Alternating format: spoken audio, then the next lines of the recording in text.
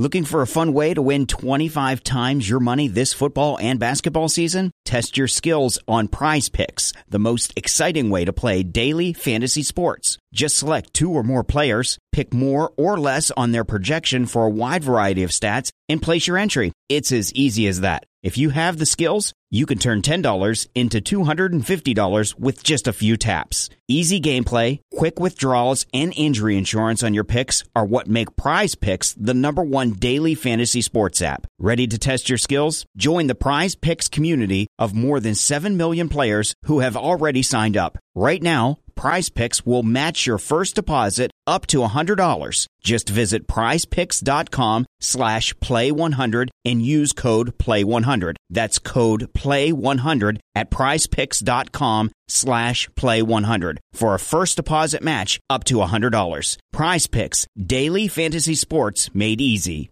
Why?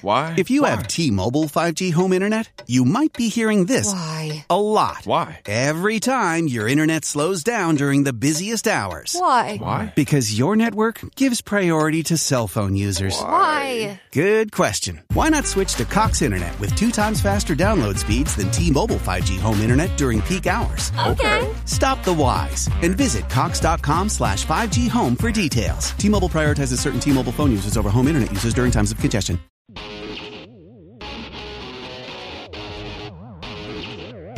It is SNY.TV's The Juice on the Cuse podcast, covering Syracuse basketball, lacrosse, and football.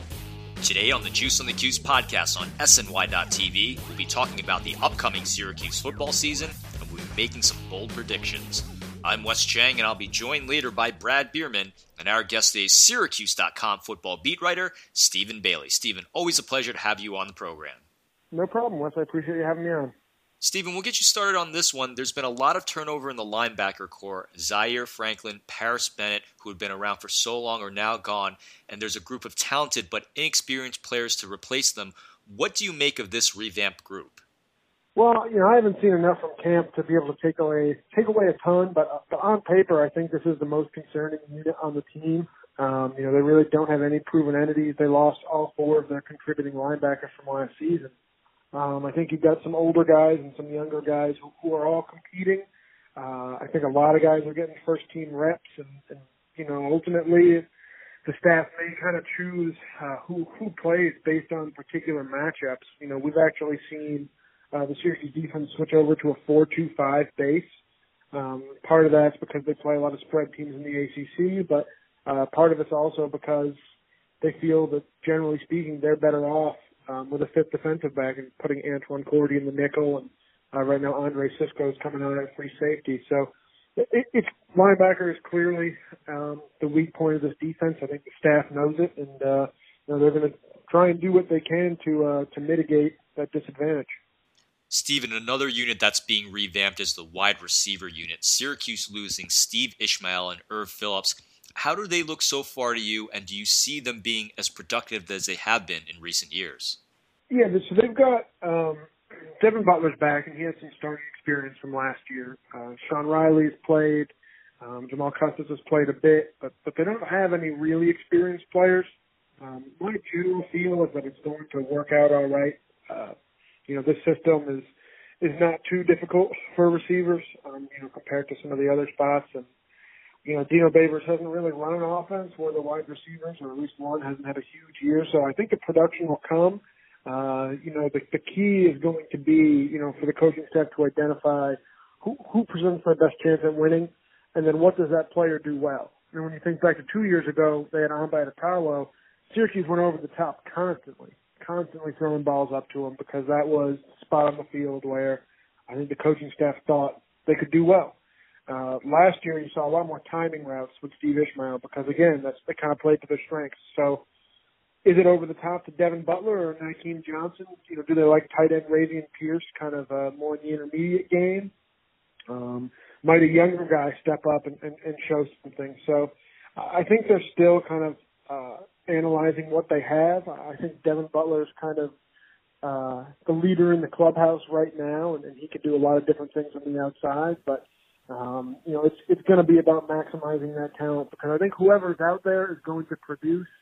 It's just a matter of how can they best attack the defense they're facing.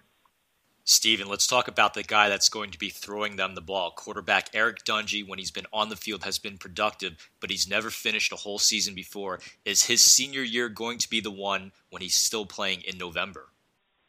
Yeah, I mean, predicting injuries in football is pretty much impossible, especially Syracuse playing the ACC Atlantic. That's tough. I mean, they got the best, some of the best defensive linemen in the country. This year's crop is really remarkable. I think Eric is better positioned to stay healthy. He's up to 232 pounds. He's definitely got the best offensive line he's ever had here. They've got 6 guys with a year of starting experience. They added Coda Martin as a graduate transfer from Texas A&M. He's probably going to start at right tackle. So maybe he won't take quite as much contact, but you can't predict it. You really can't. I do think they're better prepared if he does get hurt again. Redshirt freshman Tommy DeVito is certainly more capable than Zach Mahoney was the last couple of years. Syracuse really dwindled down the playbook with Mahoney in there, tried to play to his strengths, which they should do. But DeVito's, he's capable of making all the throws in the offense. No, he doesn't have in-game experience, but he does have a solid understanding of the playbook and of the calls. So, we'll see if Eric stays healthy. If not, I think Syracuse does have a better chance of winning, games in November should they be a little shorthanded. Steven, we will get you out of here on this one. It's prediction time. Do you think Syracuse hits 6 wins and goes to a bowl game for the first time since Scott Schaefer's first year as head coach? I've been going back and forth on 5-7 and 6-6 all off season, and you get into camp and you hear everyone talking about how, who's going to be good and all these good things are happening. It's just natural, it's just part of being around any team. And I always feel like my win projection bumps up at that point. So, I think it's going to be close. I'll say 6-6, and I think Dino's, history of success at Eastern Illinois and Bowling Green wants me to lean that way a little bit. But it's going to come down to November again. It's going to come down to how healthy are they. Is the defense not going to fall apart? Can they distribute some of the snaps earlier in the season to avoid key players breaking down? And at the same time, same thing on offense. Is Dungy going to be healthy, or are there? Is DeVito going to be healthy? Are they going to have the guys? Because it's tough. There you go through the schedule, and aside from Wagner and then maybe UConn, it's not easy to just write in wins. Even a season opener at Western Michigan, that's going to be a tough game. So I'll say 6-6, but they've got their work cut out for them. That's for sure. Steven, thank you so much for coming back on the program. Again, Steven Bailey from Syracuse.com. Great job as always. Enjoy the season. We'll talk to you soon. Thanks, Wes. I appreciate you having me on. Always a great time talking to Syracuse.com Steven Bailey, and I'm now joined over the phone by the Juice Online editor-in-chief and my very good friend, Brad Bierman. Brad, how are you today? I'm doing well, Wes. Thank you. Looking forward to football coming up. Brad, I'm looking forward to it as well, and we've had ACC kickoff and Syracuse football media days. You were down in Charlotte. What are your biggest takeaways from these 2 events?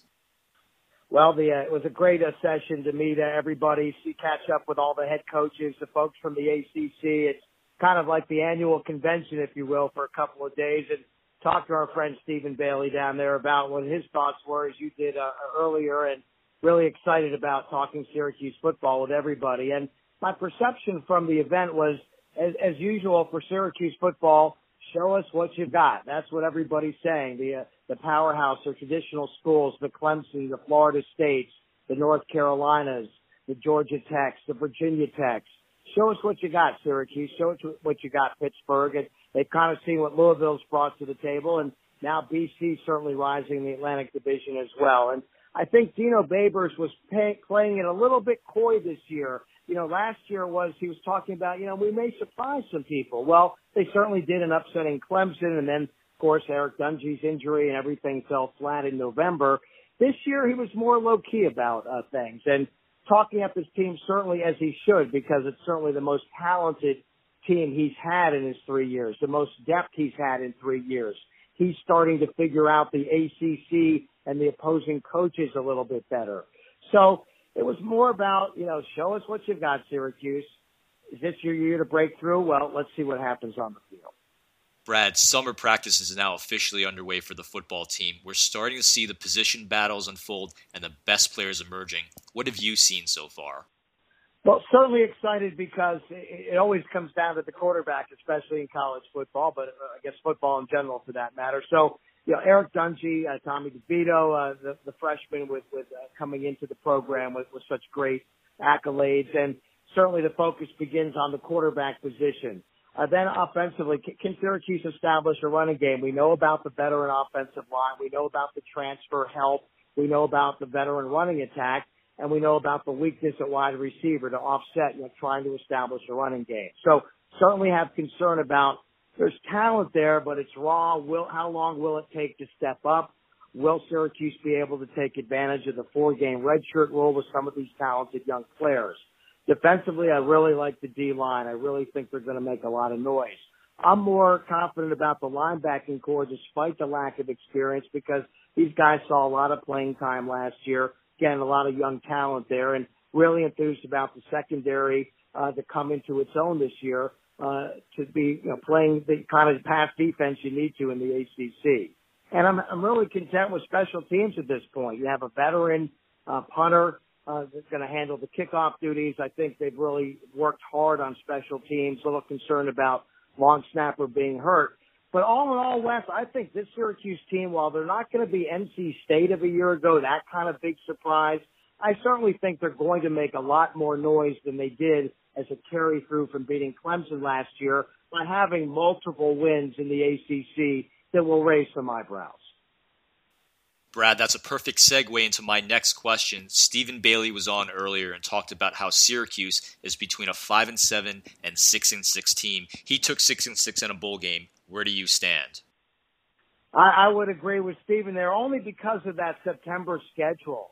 I really think while Western Michigan is tricky, Syracuse has the better athletes.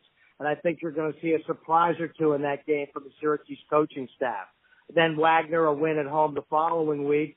And then, of course, Florida State tough. But then Connecticut should be 3 wins in September, really should. And giving Florida State all it can handle. And then, a tough one down at Clemson to end that first month. So we're certainly going to know that first month. If they have 3 wins, I do believe they can get 3 other ACC wins and be at 6-6 for the regular season. Brad, we are running out of show. Your closing thoughts. Well, I was looking over the Syracuse basketball schedule yesterday, Wes, and just kind of chuckling again as I looked at the previous year's schedule. I keep them all in Word documents year after year, and it's just uncanny about the matchups, the dates of the games, those pre-conference games. It's just so incredible how this coaching staff has it down pat, how they have their schedule laid out exactly how they want it because they know then when it hits those 18 games in the ACC, boy, it's going to be really tough. So just want to mention about the schedule with some nice home games, St. Bonaventure and Georgetown in the non-conference, just enough tests at Ohio State and the neutral court games at Madison Square Garden, Connecticut, Oregon, and Iowa. So really just wanted to give another shout-out to that coaching staff for putting the schedule together that's going to ensure this kind of seasoned veteran team is going to be right on target come NCAA tournament time. Brad, that scheduling is exactly what allowed them to squeak into the NCAA tournament last season as the final at-large bid. And Brad, my closing thoughts are on Boeheim's Army, losing in the Elite Eight to the Marquette alumni team. Brad, I think Kevin Belby has done a tremendous job putting together that Syracuse alumni team. I was in Brooklyn for their round of 32 and Super 16 games. It was so much fun, and I know they'll be back next year for another shot at $2 million. I just hope next year is the year they win it all. That's it for us. For Brad Bierman, this is Wes Cheng reminding you that I own the world's worst thesaurus. Not only is it awful, it's awful. You've been listening to the Juice on the Cuse podcast on SNY.TV, and we'll see you next time. This has been the Juice on the Cuse podcast, part of the SNY.TV audio network.